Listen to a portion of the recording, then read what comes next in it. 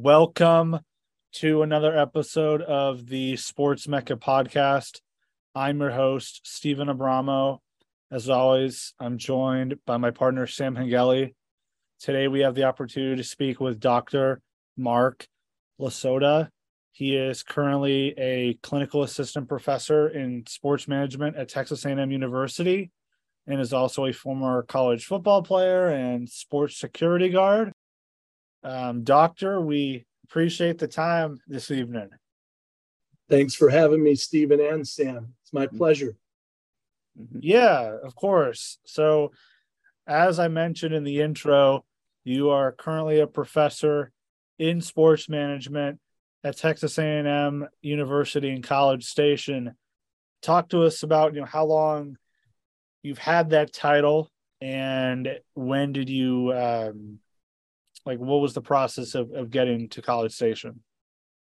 Yeah, so originally, before my last stop before I got here was Emporia State University. I was the director of sport leadership and recreation there. And it was a good experience. I enjoyed it. I met Sam there.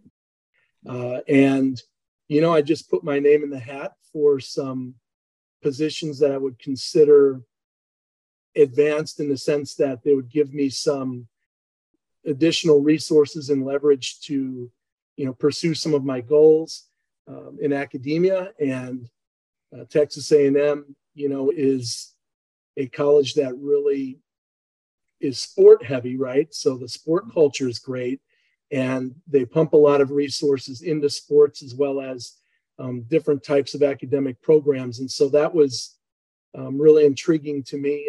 And so I connected, a lot of times you connect with professionals at these conferences, right? And so I presented research at the Sport and Recreation Law Conference last year. I connected with a couple of A&M people from there.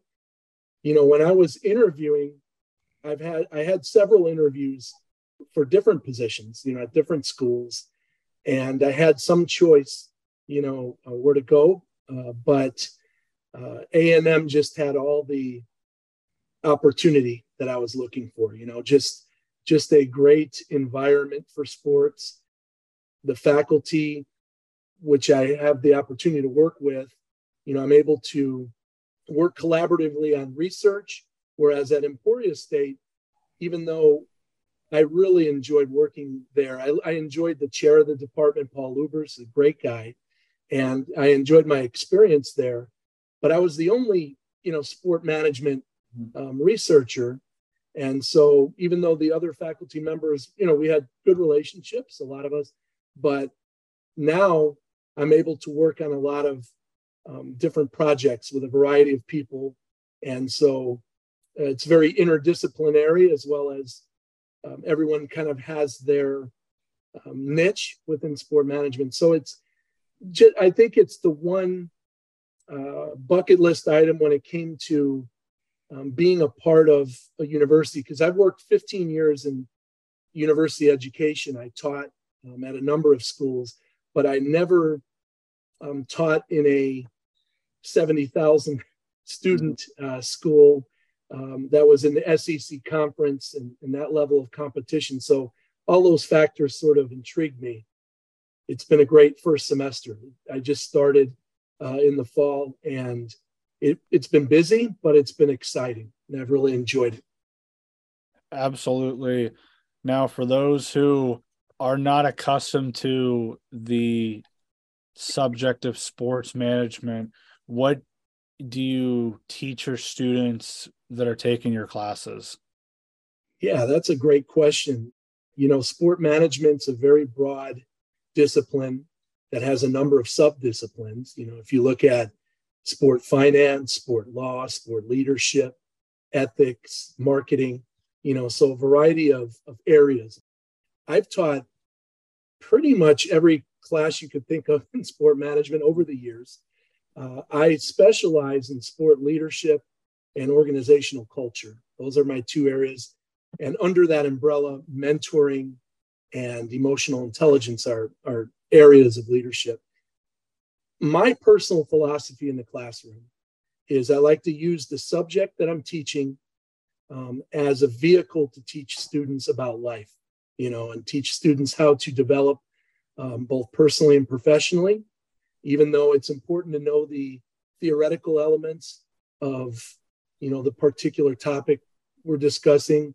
I'm a pragmatic or practical type teacher. I think more in a professional development lens, and because I feel like it's my duty and my job to help prepare my students for that next level, to be a successful professional in the field, and to be a good person, and also to understand the importance of effective communication skills and leadership skills, as they go on and progress. And so I'm proud of Sam. I can tell you that he's got really good communication skills, and he's a testament to, a student who worked really hard and continues to persevere and try to find, different opportunities and connections. And I really applaud him for that. And those are the types of concepts that I like teaching, is share my personal and professional experiences with students, have good discussions, and of course, teach them about a particular framework or, different academic concept. But I always think in teaching, if a teacher can take a complex concept and simplify it so others can understand it, to me, that's good teaching. It's particularly with undergrad students who may not have all the research experience yet, and some of those research articles can be very rigorous and word heavy, very articulate type, where I find myself Googling words, sometimes. And so I try to take really the classroom and use it in a way to develop that person. That's my philosophy. When you were at Emporia State and you were there for about 2.5 years with sport leadership and recreation, go through a little bit of the process of like, what were some of these main, projects that you had students work on, the relationships that you continue to build when you were at ESU? Yes. Emporia was the smallest town that I had ever lived in. My wife now, she grew up in central Mexico, Guanajuato, Mexico, and she grew up in a very small community in the mountains. I grew up in Chicago, and I've lived in a number of bigger cities. And so it was a small town. But I can tell you that I really have an appreciation for Emporia. I feel like the chair that I worked with, Paul Lubers, he gave me the autonomy to try different things as a leader.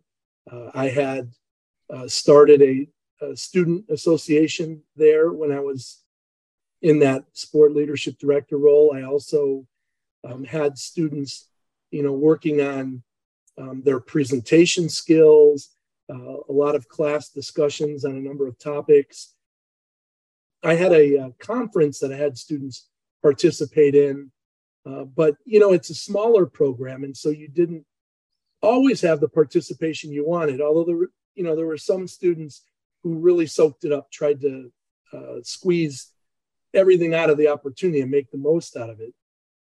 You also had some apathy to, which I understand because I was an undergrad, one time, and I know that it's not always easy to get engaged in extracurricular projects, but with the program, I was responsible for teaching a 4-4 load.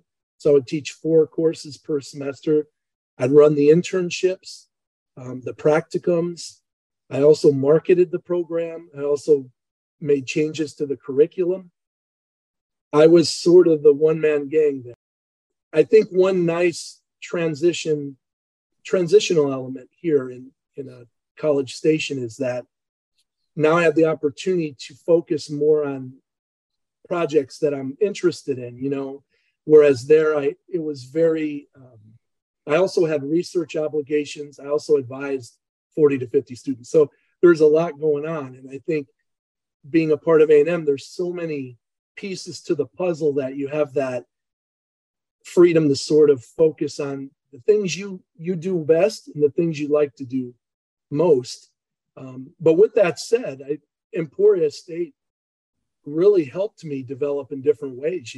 I think as I had been in leadership roles before, but it gave me an opportunity to sort of become even more well-rounded and learn the ins and outs. I served on the faculty senate. I sort of learned fiscally where the university was at, and I know that there's been a lot that has happened. So I feel like it was a valuable part of my journey. However, I think we all should follow our dreams and continue to try to, strive for excellence in everything we do and try to find that best opportunity for our families. One good positive element of being here is that my wife's parents are in central Mexico, and we just drive down to Houston, hour, 20 minutes, jump on a flight. It's like an hour and a half there. And that, it's a short and very easy process. And that was important to me too, because family is important to me. Where were these programs at from a student body and funding perspective? Just how big were they? How popular were these classes before you took over at these schools? Well, at Emporia State, we built the student enrollment, a number of students in the program. So when I was there was around in the 30s students. And then when I left, we built that up to between somewhere around 45 or 50 students. So, in the 2 years I was there, we did have some more join. We put some money into marketing the program as well. And what we had was, when I first got there, the idea was there was an online and an on-site, two programs in one, in a sense. And it was a little bit confusing at first, but we made it work. We built the online one a little bit, but ultimately, I think one thing that COVID taught us was that students were ready to kind of get in the classroom. We're seeing that more and more. Some people prefer online, like if they're adult learners or they're working a 9-to-5 job, or maybe for convenience purposes. But socializing wise, I think students miss that. And so the level of support at Emporia State compared to Texas A&M is apples and oranges. Again, Paul Lubers, the chair, he did everything he could to put me in a position to be successful. He supported my endeavors. Like, we had one project where we took, and Sam was a part of this, had a bus, and we took the students up to KC. They got tours of Arrowhead and Kauffman Stadium. We had a Q&A session with some executives with the Royals. And so that was something I'm proud of, that we're able to put that together. And I had full support, from the kinesiology program, or the hyper program. And so I really don't have any complaints with Emporia, because you don't always get somebody in a leadership role who's supportive. Sometimes you get a micromanager. Mm-hmm. And, Paul Lubers, he respected my background. He let me do my job, and ultimately, he delegated wherever people's strengths are. He allowed them to do that. So I think the hyper department's in good hands under his leadership, but I think the greater university has a lot of problems that, mm-hmm. as we've seen, even in the press, with regard to managing resources, and they've dropped tenure, or not dropped tenure, but they're starting to let go of tenure track or tenure faculty, which is a total deviation from the norm in academics. So I know they have some issues, and I actually feel for a lot of the faculty there. But I think we all have to pursue the opportunity that's best for us and our families, and people that truly care about us and respect us. understand that, and so I had to make that decision. But looking back, I'm glad that I was part of Emporia State. And my wife, taught online there, as well as for the counseling education department, as well as she was an academic advisor for graduate students, which now she's a program director at Texas A&M for a program. It's a certificate program for students with disabilities called PATHS. And so she's doing well. And it was just a good family opportunity here in College Station. Now, moving to a different time in your life, you played college football at Ball State University. What position did you play, and how was that experience? Those are great memories. I was at Ball State I was a freshman in 1997 at Ball State, and I was a walk-on. I tried out for the team, and I was one of 3 people that they brought back out of, I think the people that tried out were somewhere in the 40s. And so I was very proud of that. I played inside linebacker. I played a season. I played in the red-white spring scrimmage game in 2000. So I was a part of that. And, I had some difficult choices at that time as well, because my grandmother, who raised me, she was an immigrant from Slovakia, and my grandparents raised me. And so she got really sick. I made a decision to help, drive home on some weekends while I was in college, to help her. I cherished my time at Ball State. In fact, some of the other linebackers nicknamed me Top Speed, because I would always go full speed in practice and everything. I was one of those guys who worked really hard. I had soft hands and I hit hard, linebacker, and very physical player, but I wasn't fast enough to play secondary college. But in high school, I played, more safety, and I did a few different things. But, at that level, everybody's really fast. And so I was a heady player, a guy who liked to hustle, worked hard.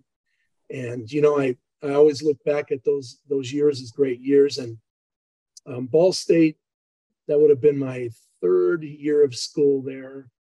The first game of the year, I remember they played at Florida, and Steve Spurrier was there, and Rex Grossman was a quarterback, but we lost 40-19. I remember that was an opening day game. And actually, in the 3rd quarter, I think it was 26-19. So we were competitive. And then Spurrier sort of tacked down a few points. But that's one thought. I didn't play in the game, but, that was one memory. And, just looking back as a walk-on, you're not given anything. You have to fight, scrape, and scratch for everything. And so just balancing responsibilities in the classroom, which later on in life, I became more of a focused student. Back then, I was learning the ropes. I was a first-generation college student who grew up, in a very humble community in South Chicago. I didn't really have exposure to college. And so just trying to balance things was tough. But the memories and the way things were back then, I mean, just the changes in the way the games played, the way the games refereed or controlled, just totally different. I remember getting a note card in the mail from the NCAA regarding the concussion class action lawsuit. If I would have been a part of it, maybe I would have gotten $1 out of it. I don't know. But just shows you back then, when I played, I had a couple of concussions that I know of from either college or high school, but I just didn't say anything, mainly because, I was a pretty masculine guy. I didn't want to show weakness. That was the mindset back then. Your ear's ringing or something's happening, just don't sell it. Don't show it to anyone. Whereas now we know very much more diligent on keeping players healthy long term, particularly CTE, fighting CTE and so forth. So, but I don't regret playing football. I loved it. Even with the I power lifted too, and I have a lot of physical injuries, and I'm beat up from my days of heavy lifting and playing sports, but no regrets, helped make me the man I am too. I think sports build character. Right. Now, you worked security and other events such as the 2003 Super Bowl and various bowl games. How did those opportunities come about, and what was it like in those environments? Yes, that's going back. So looking back at, 2003 Super Bowl, Tampa versus the Raiders. I had a connection from Ball State, a good friend of mine, who initially connected me with a group of people in San Diego, minimum wage. I had just moved to San Diego, and believe it or not, for 2 weeks when I got there, I lived out of my car. I have a pretty humble journey and story. It was a struggle at first, but fortunately, I was able to get that opportunity, which was minimum wage, but still, to be part of the Super Bowl and to get paid for working the Super Bowl. Now, in those days, though, that was fresh off of September 11th. That had happened, just about 2 years before that, or a year and a half before that. So there was a lot of apprehension, and people were very vigilant, as to some of the security risks. In fact, the day of the game, and I worked the whole month of the game. So I worked NFL experience. I worked at the press conferences at the convention center. And then the day of the game, the Secret Service actually trained us a little bit. I mean, it sounds like heroic, right? But it just shows you the magnitude of some of the concerns of, possible terrorist threats and so forth at that time. And so that was interesting. And I had, done a patting down of people, and I'd have certain checkpoints. But ultimately, just getting in the stadium, Qualcomm Stadium, and experiencing the Super Bowl, because I could never afford to go to the Super Bowl growing up. So being able to work it, get paid time and a half, and, have that experience. And of course, that was the John Gruden game, right? So, when he was traded from the Raiders to Tampa, and then that next season led them to the Super Bowl. But it was a rout. It was, I think, 48-21, massacre. Tampa's defense, that was one of the best defenses in NFL history. I'm biased, so I say the 85 Bears are the best. Bears fan, but certainly that was interesting. Shania Twain, Bon Jovi, some of the performers, and I got a chance to meet so many people. I remember having a conversation with the great Don Shula. I was just discussing football with him out in the hall, and he had said, "Oh, cool, you're from Ball State." I had told him I played there, and he had mentioned an old player from Ball State, Bernie Parmalee. It's a running back in the day who he coached in Miami.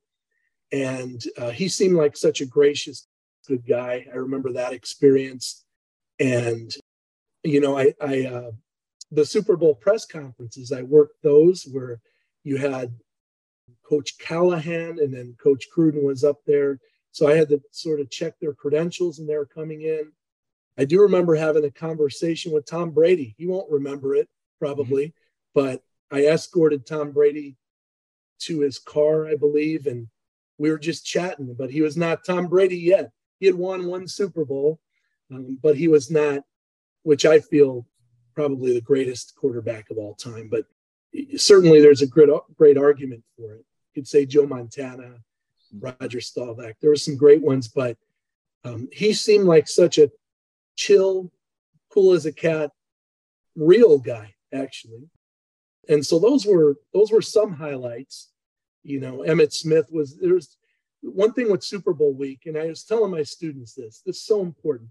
If you want to work in, say you want to work in college basketball, or if you want to work in the NBA, or want to be part of the NFL, go to those events, carpool, go in there with some buddies, go to the Super Bowl, experience the week in that city, because there's a greater odd, or greatest odds would be you'll meet somebody from the NFL there, maybe on the streets or by a restaurant.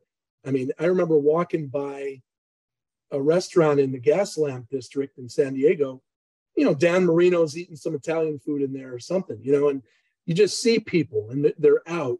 Same thing with, I told you this, Sam, going to Summer League when you're in class. I think I mentioned this, but, going to Summer League, if you want to work for the NBA, what a great area in Las Vegas to meet people in a relaxed environment where you could connect.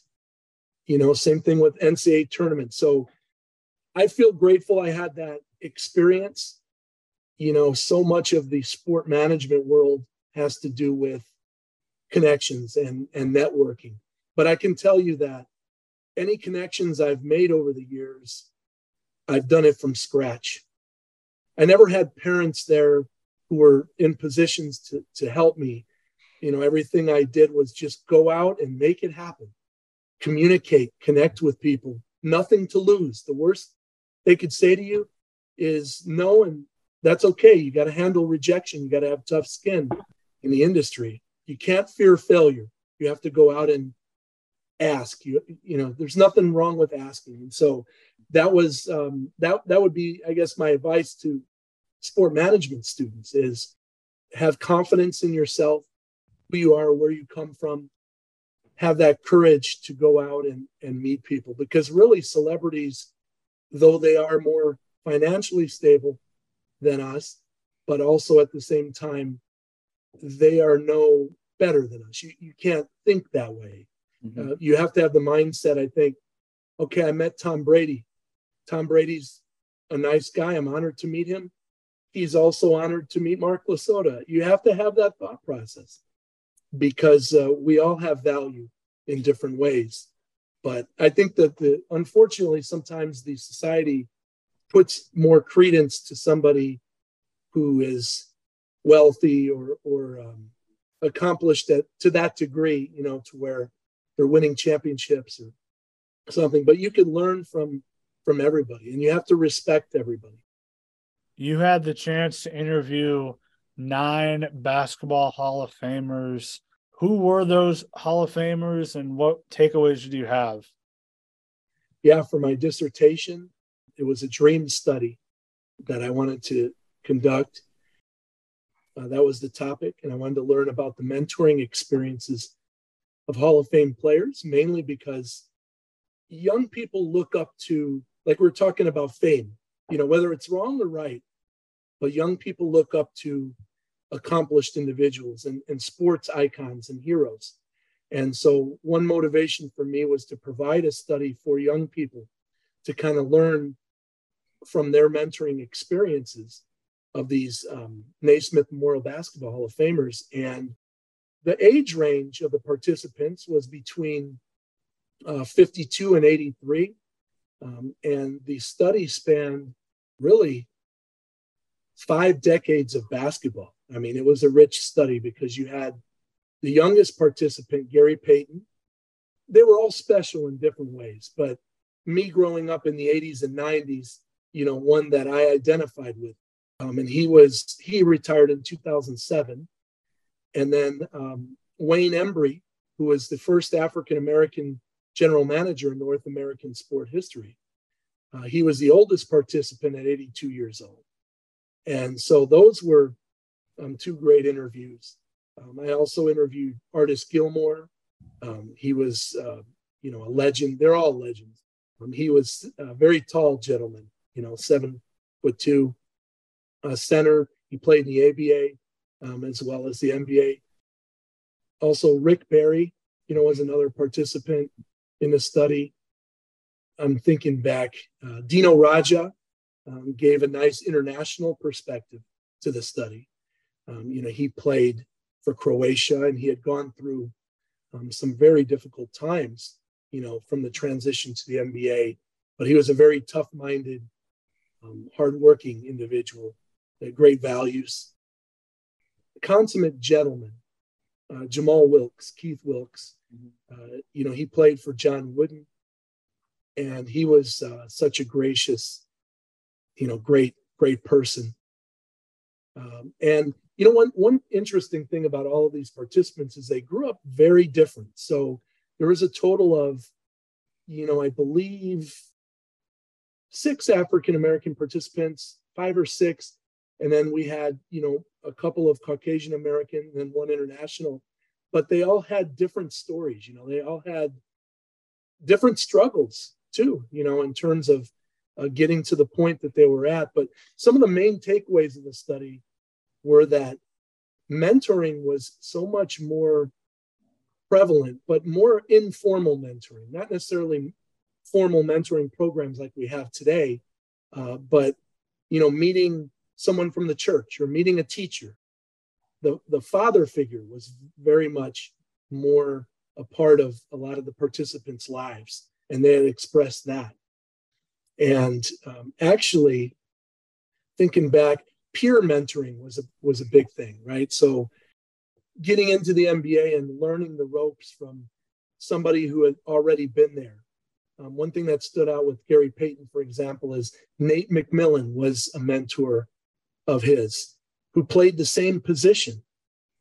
And so they, drafted Gary Payton as a number 2 overall pick, but yet Nate McMillan I'm sure, I don't know if he felt threatened, but he didn't show it. He was gracious enough to mentor Gary, even though he knew that might make him go to the bench, right? Because a lot is invested in number 2 pick. But the fact that a lot of players back then seemed to dedicate more time, in terms of helping. Like, for example, can you see Nick Saban today sitting down doing math homework with, a young athlete? Whereas back then, even Wayne Embry expressed, Ara Parsegian or some of the people that he knew or he considered mentors, helped him, and they were in prominent positions, but they gave the time to do that. I think times have changed a lot. A couple more participants that I could think of, Charlie Scott, he was a great interview, and he grew up very similar as me in the sense that he didn't have parents, the parent situation was unstable, and he was a very well-spoken man who, works for everything. And I thought that was really awesome as well. Spencer Haywood, another great legend who was, went through a major Supreme Court case that changed free agency, enabled a lot of the NBA players today to make the money they have, when he took a stand, being an Olympian, 19-year-old athlete. So just some great, incredible people that I interviewed. They were gentlemen. They gave me their time, and it was a great experience. Now, Loyola Marymount basketball back in the 90s had a big man named Hank Gathers. Hank collapsed during a game in a West Coast Conference tournament. He eventually passed away from an irregular heartbeat. You conducted a case study on him. What did you find during this case study, and what led you to even conducting this? Well, it was a class assignment in my PhD program, and Hank Gathers, yes, he was, I think he led the nation in rebounding, scoring maybe as well. It's part of that great team with Bo Kimball, and they were a high scoring juggernaut. I thought his story was heartbreaking because he had such promise. Here's a young man, who could have been a future leader, a strong young man. So that was heartbreaking. Certainly from an ethical standpoint, I wanted to learn a little more about, what happened and what litigation occurred, from different ends. And then also that era of college basketball, and I know we're all biased, right? I mean, we say, oh, our time is the best, and generations before me will say their time was the best. Certain things were better when I grew up. No, I'm kidding, but certain things were. But I also think there's a lot to be learned today from younger generations too. But I feel like the early 90s, late 80s, early 90s were just a great time for college basketball. You had some great rivalries. You had, Larry Johnson versus Christian Laettner, or Duke versus UNLV. Players stayed 4 years, and so you could see those rivalries really develop during that time period. And so that was another element that I think intrigued me with, I vividly remember him going down on the basketball court, seeing it on ESPN and I think it was in the conference tournament Loyola Marymount played in. And so really just learning from a sport law standpoint, you have people could sue for anything, right? First of all, and you had multiple cases where you had parents, the family of Hank Gather suing, who were the parties affected, the doctor, the university. So that was really just learning the different people involved and what they were suing for. In the end, one of the things we have to learn from these situations where people have died on the field or on the court is that when we see warning signs, like with Hank Gathers, he had warning signs and he ended up playing still after that. And so today I think we're much more cautious, but I don't know that we're cautious because humanity is so different or we think we care more. I think people are afraid to be sued. And that's sad to say because it should be about we care about the person first. But like the NFL, I love NFL football, but certainly the NFL, we're concerned about being, about litigation, with that concussion lawsuit. Today, even hydration, we think of it different, right? And so I think one of the main takeaways is risk management. And a course that opened my eyes, taught by Dr. Todd Seidler in my PhD program, was a risk management course. I had coached for several years, and I hadn't even thought of some of those scenarios that I learned about in that risk management class. That class opened my eyes to, the littlest intricate details that a sport leader must concern himself or herself with in terms of preventing injuries from occurring. Also, assessing risks. There's certain inherent risks that occur in sports. You could twist your ankle or sprain your ankle in a basketball game, but there are avoidable risks that many people don't take the initiative to remedy or fix. And they're putting a person's health at risk, and they're also putting an institution at risk in terms of litigation and being sued. So these are things that sport leaders have to consider. And I think from that Hank Gathers case, it was just more of learning about how can we as an athletic department, as a culture within an organization, really prioritize limiting risks and being able to not only fix risks once they occur, once something occurs, right? Then we do something about it, but it's too late. But actually avoiding the risk in the first place, anticipating foreseeable risks, we call it. Even though my college degrees are not necessarily in, I have 4 degrees. So, my undergrad was in exercise science. One master's is in sports psychology. Another is an MBA in international business. And then my PhD is in sport administration. I don't have a legal piece to it, but I think that was part of why I really was intrigued about learning about risk management and legal aspects of sport.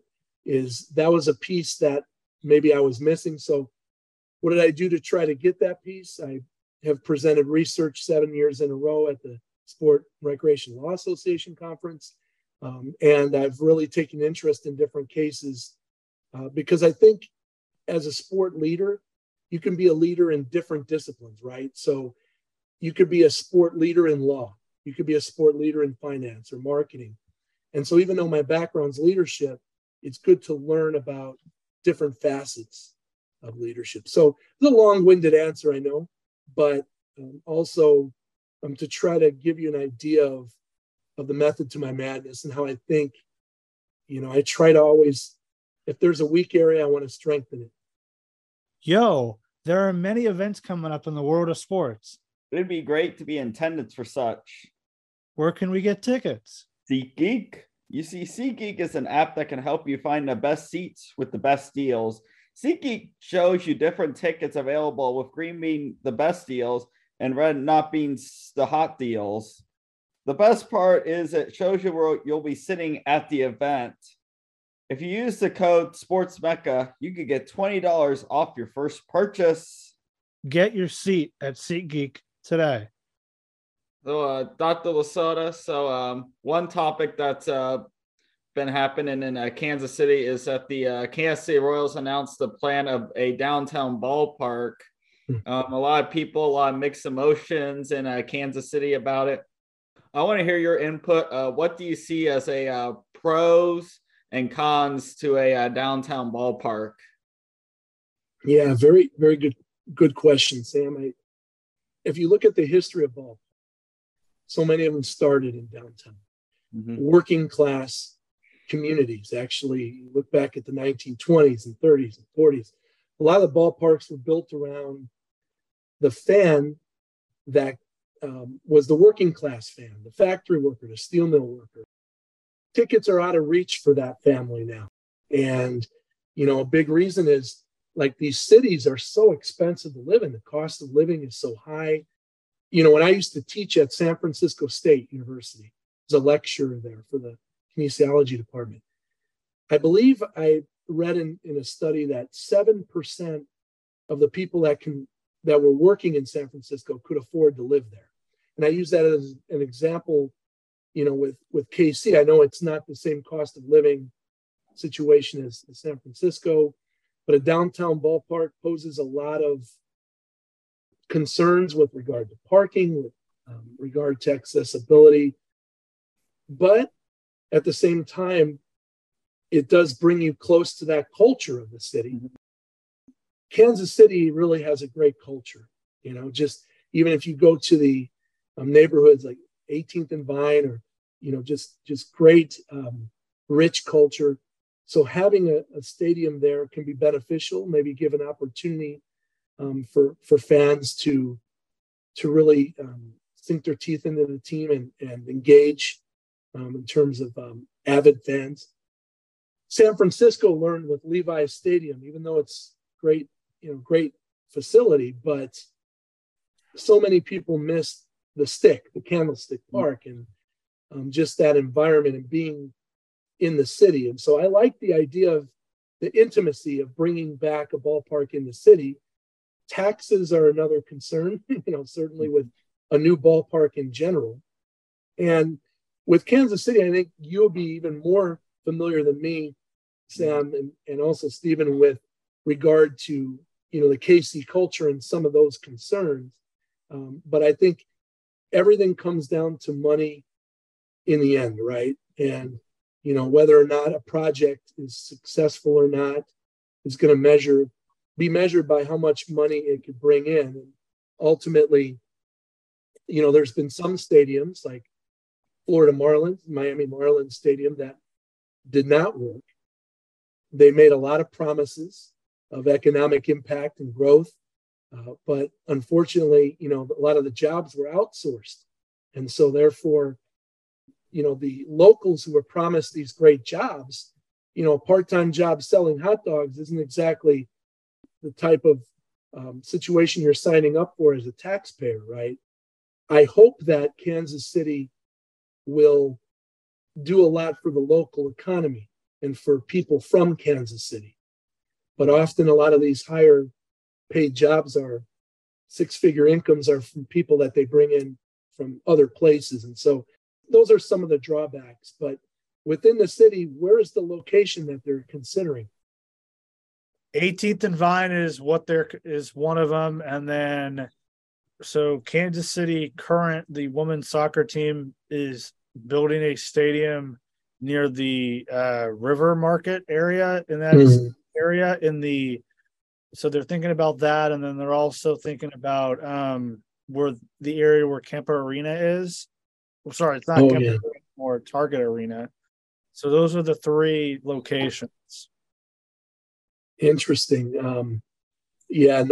Just a great neighborhood. I actually had some of the best barbecue ever had up by 18th and Vine, and Negro League Museum is near there. I really enjoyed going and seeing that museum. Some rich culture there in terms of even music.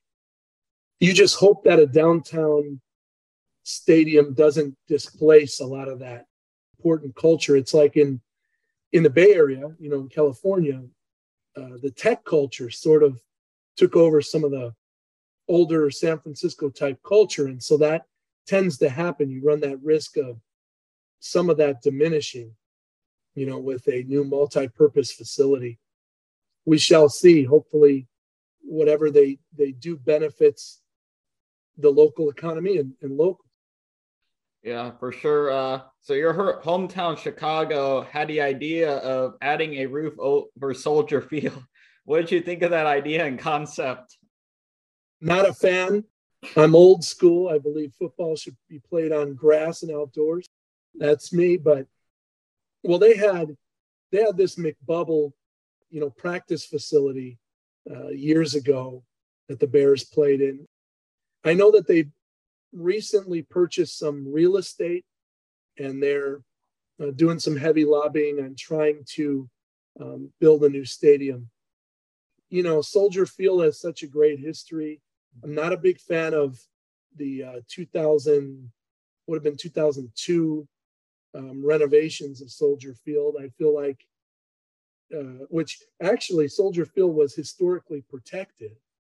And then I think they went off of that registry as a result of, it looks kind of like, a spaceship landed in the Parthenon in Greece, the Soldier Field today. And I'm not a big fan of that design. I love the colonnades and the whole lakefront look with the Field Museum and Science and Industry and just that whole area. Not a big fan of having a roof. I like the elements of playing cold weather in Chicago. I like building a team around those confines. And so probably that was one of the biggest challenges with Minnesota fans, right? Vikings fans, because they played in Metropolitan Field outdoors in freezing Minnesota for years until they built the Hubert Humphrey Metrodome. And that sort of changed, their perception of what the Vikings were from under Bud Grant, their famous coach. They were a, old school defensive team, outdoors team, to kind of a yuppie dome team. So it just changed the perception. I'm not a big fan of a indoor, even a retractable thing there in Chicago. But I'm not saying I'm not a fan of it in other places, but I think in being a Bears fan, it's hard to imagine playing indoors. And what do you think of a lot of NFL players speaking out on believing that all football fields should be a natural grass and getting rid of the artificial turf? A lot to be considered there, because just having played football, and we had, at least in when I played, at Ball State, we were given a bunch of different shoes, right? So we had shoes for wet, outdoor, artificial, and that was the AstroTurf. And then grass, outdoor, indoor surface shoes, all these different. The field turf is certainly advanced, Kentucky bluegrass. I mean, there's different, improvements from that old AstroTurf, like at Veterans Stadium, where people were tearing their ACLs and MCLs left and right. I like the idea of playing on grass. I think it's easier on your body. certainly. I think there's a certain level of, when you think of the roots of football, playing outdoors on grass, there's a lot of attraction to that. Not only from a fan's perspective, but I think as a player, playing on grass takes you back to your childhood. But I think most importantly, it's safer. We're finding. But, again, the AstroTurf in the 80s and 90s is not the same as the artificial turf they use today. It's better today, but I like the idea of going back to a lot of natural grass fields. I personally. Pandemic caused a disruption in many things. It forced games to be played in empty or 20% capacity. Since then, what are some changes you've seen that are now added to the fan experience that wasn't there before? Yeah, that's a big question, because the pandemic changed life for all of us, as we know, forever. In the sport industry, it really made being indoors and having classes online and having that younger Gen Z fan, right? Right now, Gen Z fans are interested in quite a bit different from other generations. One is they want a good return on investment, giving their time or energy to. And so I think it's really upon marketing departments today to accommodate younger fans, because that's the lifeline of your business model. One way is, I think, social justice and corporate responsibility has been an added focus that we've seen, today. And I think companies are held accountable more than in the past. I use Irish Spring soap. I love it. Back in the 80s, 90s, I'm not sure that people really cared or paid attention to if there was a big scandal in the company. Whereas today, I think companies are held accountable more and more with the younger generation. So companies have to adapt to make those adjustments and show that they're environmental friendly and green friendly. And that's something that we've seen more and more an emphasis on. I think also reaching out to, different diverse cultures. I grew up in Chicago. I'm Slovak and Polish, half and half.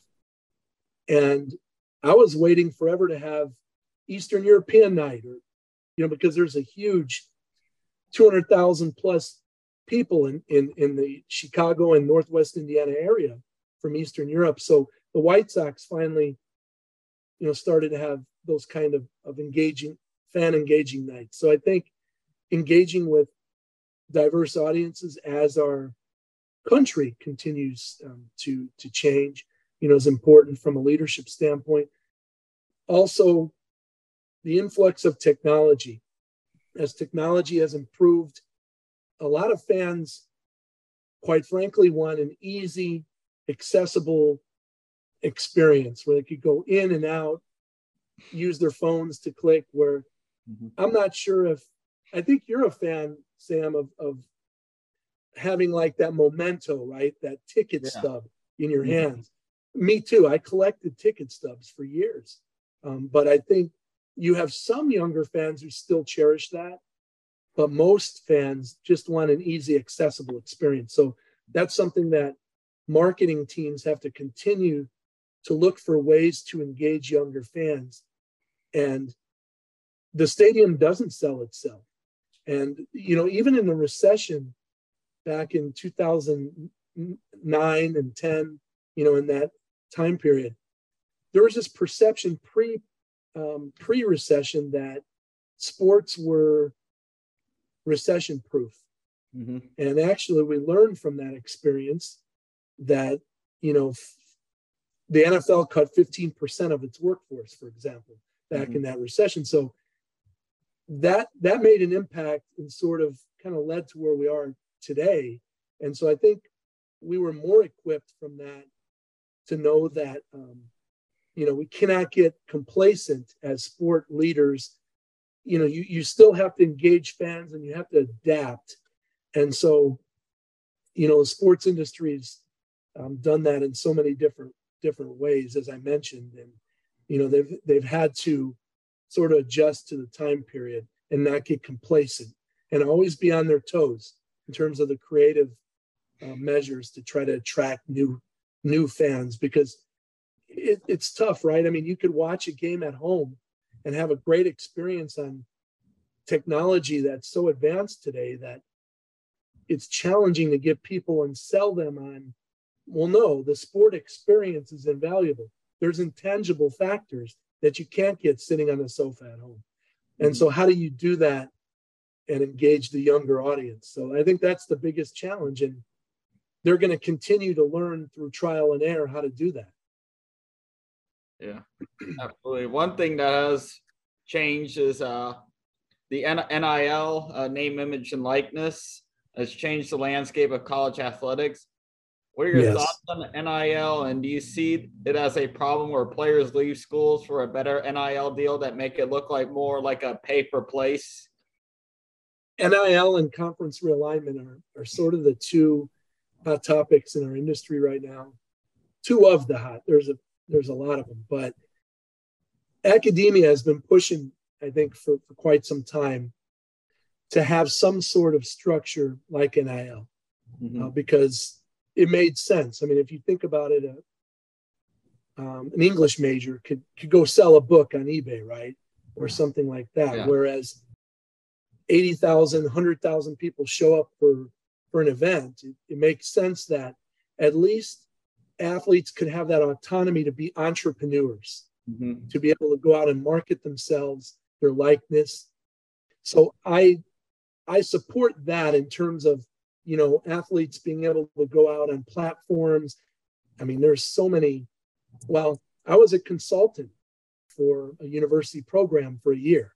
I worked with a particular team, and, we saw firsthand NIL at work when it passed, and we had the transfer portal was active, and we had seen, two prominent athletes, leave that particular program. So the effects of it, I think it's really difficult on coaches, and being able to keep that continuity as a team and develop a team, because you're always working with variables out of your control to where players can leave. I think it was necessary, but I still don't think it's been completely implemented correctly. And there's a lot of changes to make in the future, because it's a two-way street too, right? I mean, athletes should be given the opportunity to have the autonomy to leave, but at the same time, there has to be some degree of loyalty or commitment too, because otherwise, if you don't like something, you're just always leaving, right? And sometimes when you look at University of Alabama, whether it was, Mac Jones or, quarterbacks waiting kind of their turn rotation. But of course, that's Alabama, right? Which is going to be different than other schools. I think time will tell how this will be. I don't personally, again, I'm old school in certain ways. I don't like the idea of everything being about me, and, self-gratification. I like, the idea of working together as a team and building something together as a team. And sometimes that takes a couple years, but it is just the nature of what we have, from a number of social media platforms that enable people to make money. And it makes sense because those are options that are available. And you could really develop that following or be an influencer, and that's what we're seeing. Maybe you might see with time more of a structured system where you would have some sort of, I always thought, having a trust fund or something available for those athletes to be able to use later would be a good approach.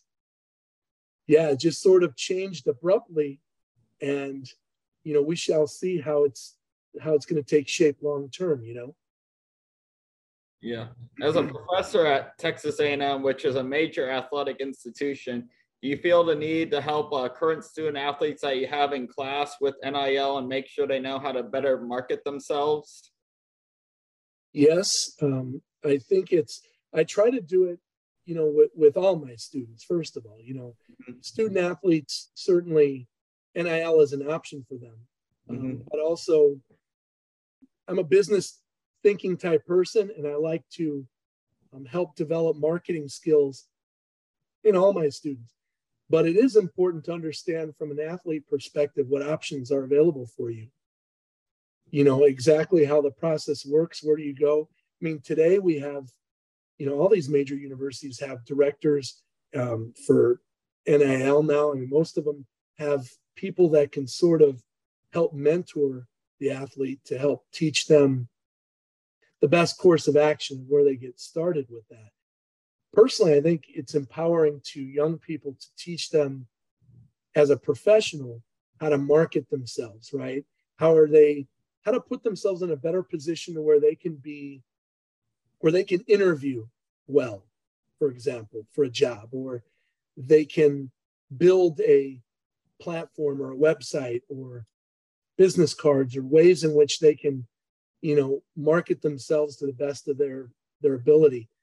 I think that's so important because networking is everything in a professional world. And certainly being able to have a toolbox of understanding some ways in which you can monetize or market yourselves is integral to somebody not only building a platform, as a student athlete, but also as a young professional leaving a sport management program, understanding that no one's going to give you a job just because you're an A&M graduate or a Harvard graduate, you might go to a more prestigious program and your odds increase a little bit in terms of getting maybe consideration for a position. That's just the reality of, I don't think that's necessarily always right, but it is the reality of a prestigious university. But you still have to develop those communication skills and the ability to market yourself. And so as a professor, I do believe it's part of my duty to or my job responsibility, particularly in a leadership or marketing class, to help teach students what would be the best mechanisms to do that. And there's so many ways today to market compared to flyers and things we used to do. I mean, the internet's a treasure chest of ways of making money. I think it's important for professors to do that. And I think if professors have that business background or industry background, it puts them in a position where they could better do that rather than if they've only served as professors and have never sort of built a business.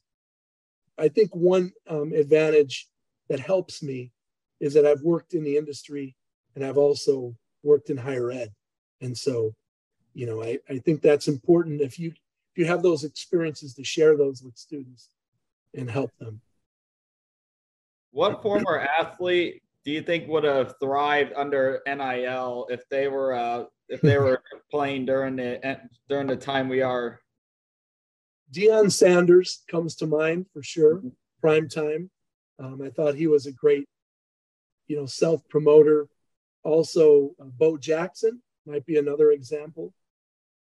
I mean, just being a multi-sport athlete, which I don't believe, that's a separate discussion. But can you imagine today having, like Deion Sanders played a playoff game for baseball on Saturday, and then he flew to Atlanta or whatever and played, a NFL football game on Sunday. I mean, I don't know that you'll ever see that again, but they were multifaceted. Bo Jackson, Deion Sanders, maybe Peyton Manning coming out. He had being the number one overall pick. Peyton Manning and Ryan Leaf, 1998, I believe it was, draft, which I've met Ryan Leaf at the New Mexico Bowl when I worked that with my wife. And so, certainly if you're projected to be a top pick, but you have to have more than that, right? Yeah. So I think it's also about charisma, being able to not only market yourself in a creative way, but having that personality to shine in doing it. And I think that's why you're seeing a lot of athletes, young athletes today, both females and males, are doing very well. And a lot of it is marketing themselves outside of sport, and sort of who they are. But the sport gives them that credibility. But yeah, Dion and Bo Jackson, I'm sure there's a number of others. I mean, Michael Jordan was so charismatic. For sure. He's one of my favorite athletes of all time. Walter Payton too. And so they had great personalities. I think they would have done a great job. Michael Irvin, another guy who had a lot of charisma. From a female perspective, I mean, some of those World Cup players from that 99 team, Mia Hamm, probably would do really well with NIL, but back in college. And I think it's helped females too, from the standpoint of being able to really go out and build their name outside of sport. Deion Sanders was the first name that popped in my head. And then the other name that popped in my head was Brian Bosworth. Oh, yeah, Boz. Yeah. Yeah. Yes, he was definitely in the late 80s. Oklahoma, right? Yeah. Seahawks, I think, drafted him. But, yeah, he was definitely self-promotion extraordinaire back then. What are some changes you want to see in college athletics and in pro sports?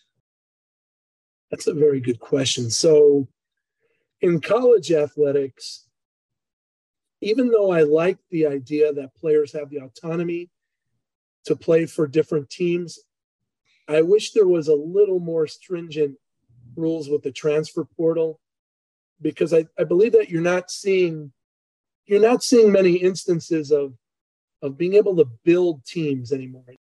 If something goes wrong, or if your first year is a little rocky, it doesn't necessarily mean that you're going to have a horrible experience there, and it can't only be about catering to athletes, right? It has to be also about teaching athletes life lessons too. And one thing with college sports that we're seeing more and more is some of the rivalries are going away. Some of those great rivalries with conference realignment and these big media contracts with the Big Ten Network or SEC Network, that's changed the game. Actually, the case that I think we talked about in class, Board of Regents versus Oklahoma, 1984 case that really opened up the floodgates with regard to television and so forth. So these media contracts are so big, and it takes away a little bit from those. I think rivalries develop fandom and really build fans, rivalries, right? Those great matchups. In pro sports, I'll use basketball as an example. I love basketball. I have difficulty watching a game today. I love seeing, the low post game, the inside out offense, and the way the game used to be played, where you'd have some 3-point shots within the context of the game, but you'd have that Hakeem Olajuwon, for example, one of my favorite athletes of all time, working within the post. The big man, we don't really see that as much anymore. And I get the data analytics side, the efficiency side, the percentage side of, okay, if we take this many threes versus this many twos, I get that part. But I don't think the game is as interesting to watch for me. Now, a lot of younger fans love it. They love seeing a lot of 3-point shots. And, that the game is, when you have two of the best 3-point shooters in NBA history on one team, Klay Thompson and Steph Curry, I think they had a lot of impact in how they changed the NBA, how it's played. But that would be one. Also in the NFL, even though I am very much for player safety, and I believe technology of helmets is one place to start, which they're working on developing better technology. But there are inherent risks when you play football. Having flags on every play, again, if you're head hunting and you're trying to really if it's obvious, but if there's incidental contact with helmets, sometimes, I mean, that's part of the game. So seeing the game stop so much is not necessarily always interesting. Now, they have worked on cutting down an NFL game in terms of being 3.5 hours. And then I would say in baseball, we've seen a lot of changes. I like the old school player at the plate who could play upon contact, right? The contact hitter, because that doesn't strike out a lot. But now the game's sort of transitioned in more of a long ball type game. A lot of strikeouts. You don't see a rotation of pitchers more than twice. Maybe you go through and that pitcher's gone. So the game's changed. Some of it for the better. Some of it's a natural progression or an evolution of the game with regard to modern talents and technology. But I think we're taking out some of the elements that made the games great as well. Some of the gamesmanship. And so that would be for pro sports. But, again, I think college sports, the rivalries is seeing some of those die really. It's tough, from a fan's perspective. Last weekend, the border war, Kansas versus Missouri, met last weekend in Columbia. And that was that game was the highest attended basketball game for Mizzou since that game in 2012. Well, and here, we had an event called Beyond the Lights.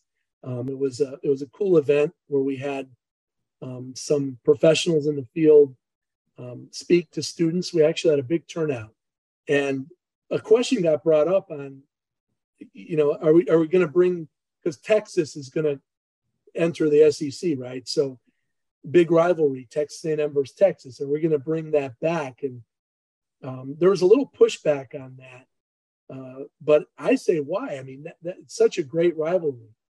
It means a lot to Texans, I know.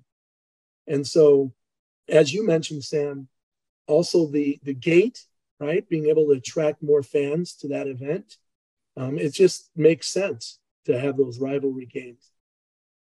So I want to go back and talk a little bit about conference realignment, which has been a major topic the last 2 years in college athletics besides NIL. Oklahoma and Texas are going to the SEC in the next few years. And then the one that really shocked everybody that came out of nowhere, UCLA and USC will be going to the Big Ten. What are your thoughts on it? And what challenges will those schools face when they make the jump besides the level of competition? It's blasphemy. Now, you think of all those Rose Bowls. Ultimately, it's all about these large media contracts, revenue. The teams aligning themselves with the right conference that is going to be able to help them maximize their bottom line. I think some of the challenges is you have these new conferences. I mean, the Big Ten is still called the Big Ten, but I mean, it's, how do you develop a new history? You have the Pac-10, USC, UCLA, you have such a rich history. You always knew who was meeting in the Rose Bowl. And once the playoff structure changed, which I was a fan of the playoff structure. I wanted them to have a definitive champion. But I like the idea a little bit of rotating the bowls. But again, you traditionally had certain conferences playing each other and these rivalries in these games. You mentioned the obvious, the competition will change. I think understanding the market, the Big Ten network, the culture is just different too, right? Mm-hmm. So you come from out west and you enter into a new kind of a market, media type market, understanding, because the other teams have had tons of experience at it, right? So I think that's going to be an acclimation period. NIL is going to play a role because, quite frankly, where can players maximize their talents? And also, would they rather play in LA in beautiful weather, or would they rather play in Michigan? I don't know. Those are questions depending on. So the ability to recruit athletes, I think recruitment will be impacted as well. But it will be interesting. We've seen so much of this. I get the financial motivation of why these administrations are doing it. I don't know the sustainability of it. And I think that's something that's yet to be known. I think for UCLA and USC, I think the biggest challenge going to Big Ten is having to go play in like Michigan or Ohio in like November and October when it's going to be like 20 degrees out and they're used to like the weather. So that could definitely possibly hurt them in those type of games where they're not used to playing in that cold environment, where they're used to the warm weather. The elements for sure. Although a lot of these kids, they come from, be recruited in California or somewhere, who play for Wisconsin, or something. So depending on, that could be a factor. I think in pro sports where you have a little more longevity with teams, but it'll be interesting how this whole dynamic of the transfer portal, that it's like A&M, we just had a bunch of athletes. Of course, we had a down year. And so a bunch of athletes tap into the transfer portal. I just think that's taking away some of the ability from a coaching standpoint. As a coach, I think you really have to adapt and be able to recruit certain types of players and be willing to adjust on the fly, because you could literally go from a coach developing a new program, a contender, and you expect to be a contender the next season. You lose all your key players. Now you're rebuilding again. Now you're retooling again. So it's constant musical chairs. And so I feel for a lot of the coaches. I mean, obviously, Nick Saban's going to be okay with his contract. Yeah. Jimbo Fisher's going to be okay. But I'm saying, coaches that are maybe in those mid-major programs, it's tough to remain competitive for a long period of time, right? So what's a sporting event that you've seen that really wasn't popular to follow or watch, but has become a popular thing to watch and attend today? Well, UFC. I remember the early UFC, which I really enjoyed, Dan Severn or Kent Shamrock or some of the pioneers, where you would see different skill sets, right? You'd see like, okay, who would win between this kung fu expert and this grappler or whatever. Now everyone has a similar skill set in terms of fighting. But I think in terms of media, Fox and Dana White really building that into a multi-billion-dollar entity. That I don't know that people saw that coming, when it first started. I think internationally, you look at a sport like cricket, which isn't as popular here in the States, of course. People don't really follow it. But in India or other countries, cricket's very popular. And that's developed. The NFL has tried, have games in London or Germany this year or Mexico. But it's hard when that international interest is in football or soccer. But I'm thinking of, when you think of smaller sports that have developed just offhand, there are so many. Women's sports, certainly the participation aspect has risen exponentially, and so I think young girls, today more than ever aspire to be involved in sports. And we didn't necessarily see that always growing up. But today there's more of a push for that. I'm thinking of other sports. I mean, I'm thinking more from an international standpoint of in Brazil and different places I've traveled to.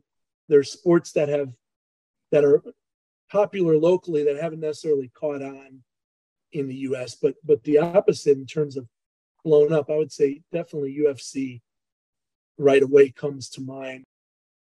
Yeah, for sure. What's your favorite stadium and arena that you visited, whether it's for a game or a tour? Okay, let's see. Well, recently it was a bucket list item, and I think I told you, Sam, but I went with my wife to check out Cameron Indoor Stadium, and that was really a cool experience. I've been to Fenway for a game, very unique.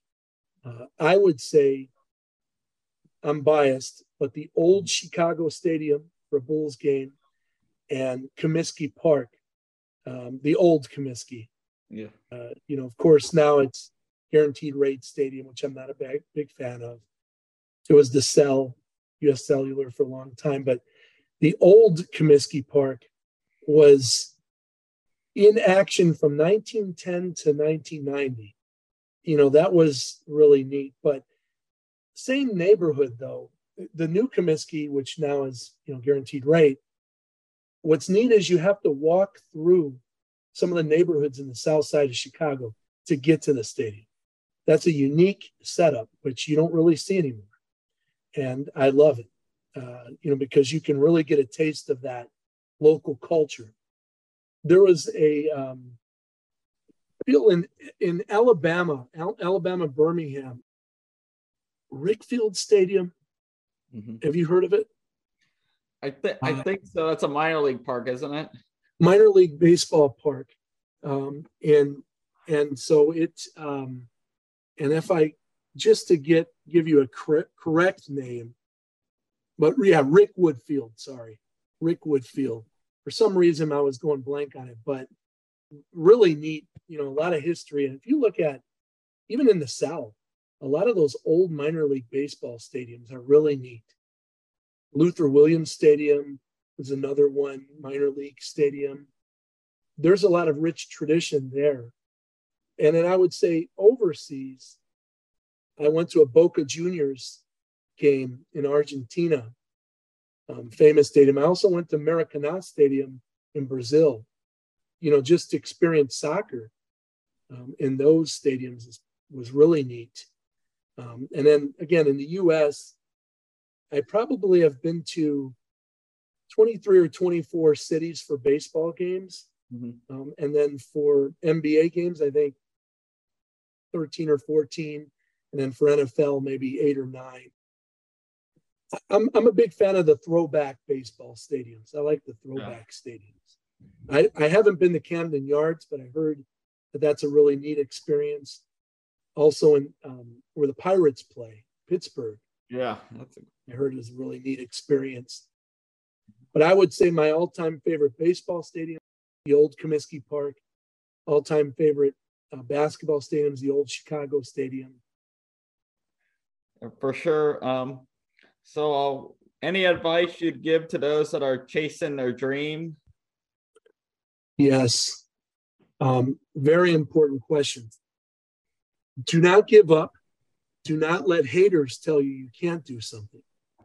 Go out and make it happen. And, certainly be willing to work for it, though. You set goals. It starts with a vision. It starts with visualizing where you want to be in 5 years or having that dream.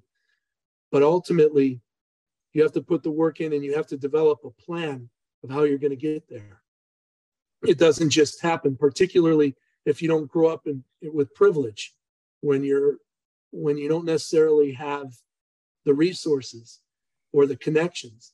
I would say put yourself in a position to succeed. Go out and find places that, these events take place, or join conferences, higher learning experiences, be in positions where you can meet these individuals, fighting through the obstacles and challenges that are going to come with pursuing your dream, being able to handle rejection and continue to bounce back and be resilient.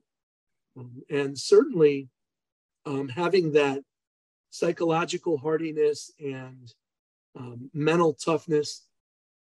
I'm not a big fan of participation trophies, for example. And I tell this to my classes. You're going to go through difficult times in life and things aren't going to go your way, but you have to be able to develop coping skills and be able to deal with adversity when it hits. And I think that's one of the critiques of younger generations. Perhaps because we live in a different time and things are more convenient. Sometimes when things don't go our way, we can't crack, right? We got to continue to persevere. Now, I've met some students over the years who have those good values, but I think some of those values, unfortunately, are dying out, to where the tendency is, when things don't go your way, you complain, you find reasons why, you take it personally rather than look at it. Let's rise above it, right? If people are closed-minded and don't want to hire us, or if people don't see the value in us, oh well, that's their loss. Let me go out and let me continue to find other opportunities. And I think that's one of the greatest attributes you can have, is being resourceful, but also being resilient.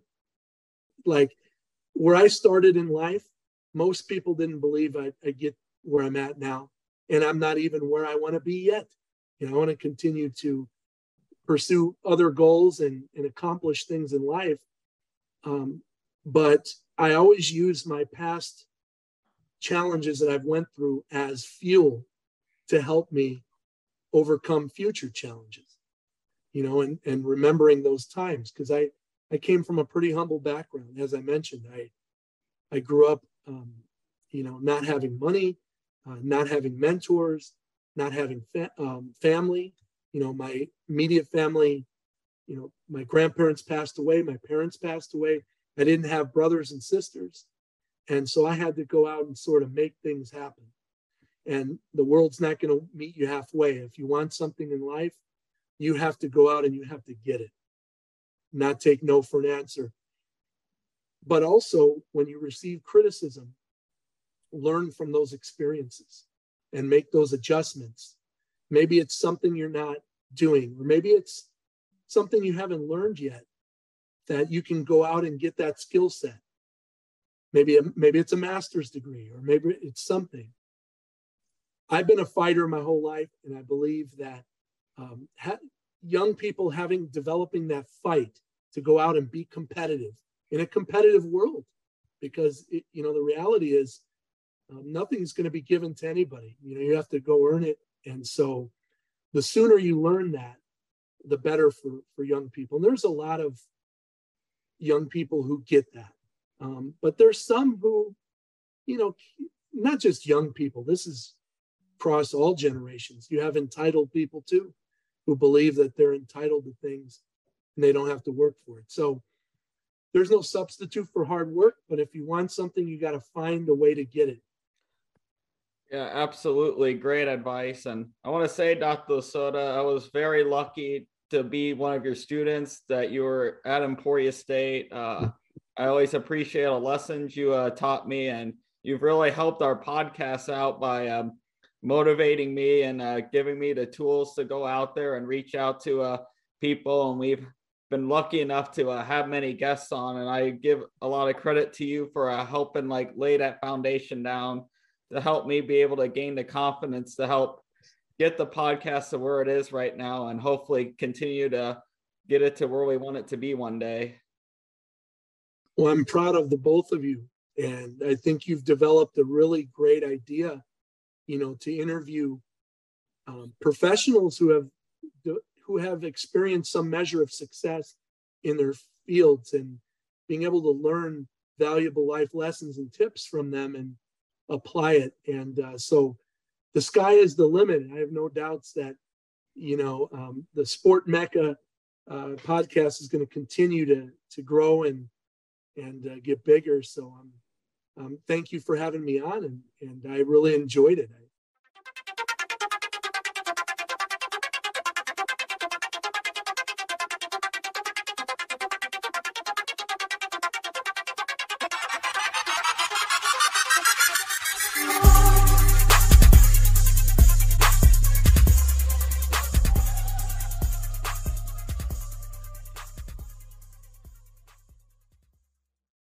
For those who are listening to our show for the first time, all our past and future episodes are available on Spotify and Apple Podcasts.